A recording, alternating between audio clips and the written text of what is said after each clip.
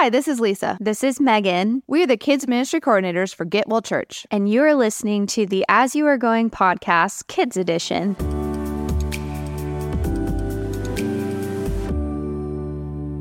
For the month of September, our virtue is friendship. Friendship is using your words and actions to show others you care.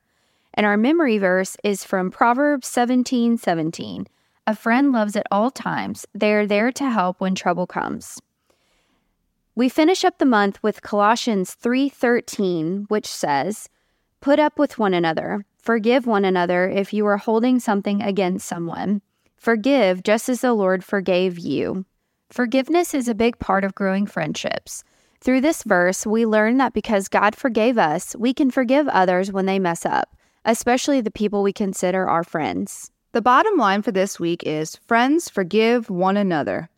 As kids learn about God's incredible forgiveness through Jesus, we hope that they will start to understand more about how they can forgive their own friends.